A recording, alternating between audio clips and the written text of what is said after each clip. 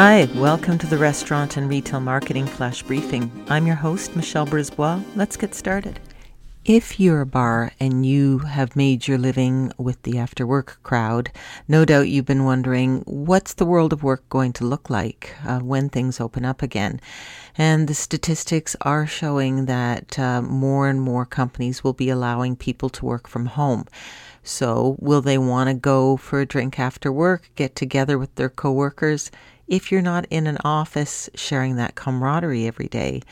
There's research from China, and this is reported by JustDrinks.com, that shows that 81% of consumers there have changed the way they work in response to the pandemic, and 48% are saying they'll work from home more frequently in the next 1 to 2 years. And video conferencing is improving. A lot of people have gotten used to it. So what they think is going to happen is that we're going to see a resurgence in co-working spaces.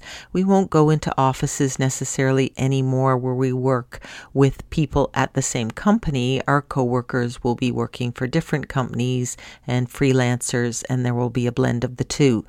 So the after-work drinks might happen at a co-work space that will shift easily into being a bar at quitting time or whenever that is. But if you are in the business of being a bar and serving that after-work crowd, start to think about how you might reach out to people working from home but still wanting that camaraderie, because working at home can sometimes get lonely. Talk to you tomorrow. So come on, let's get out.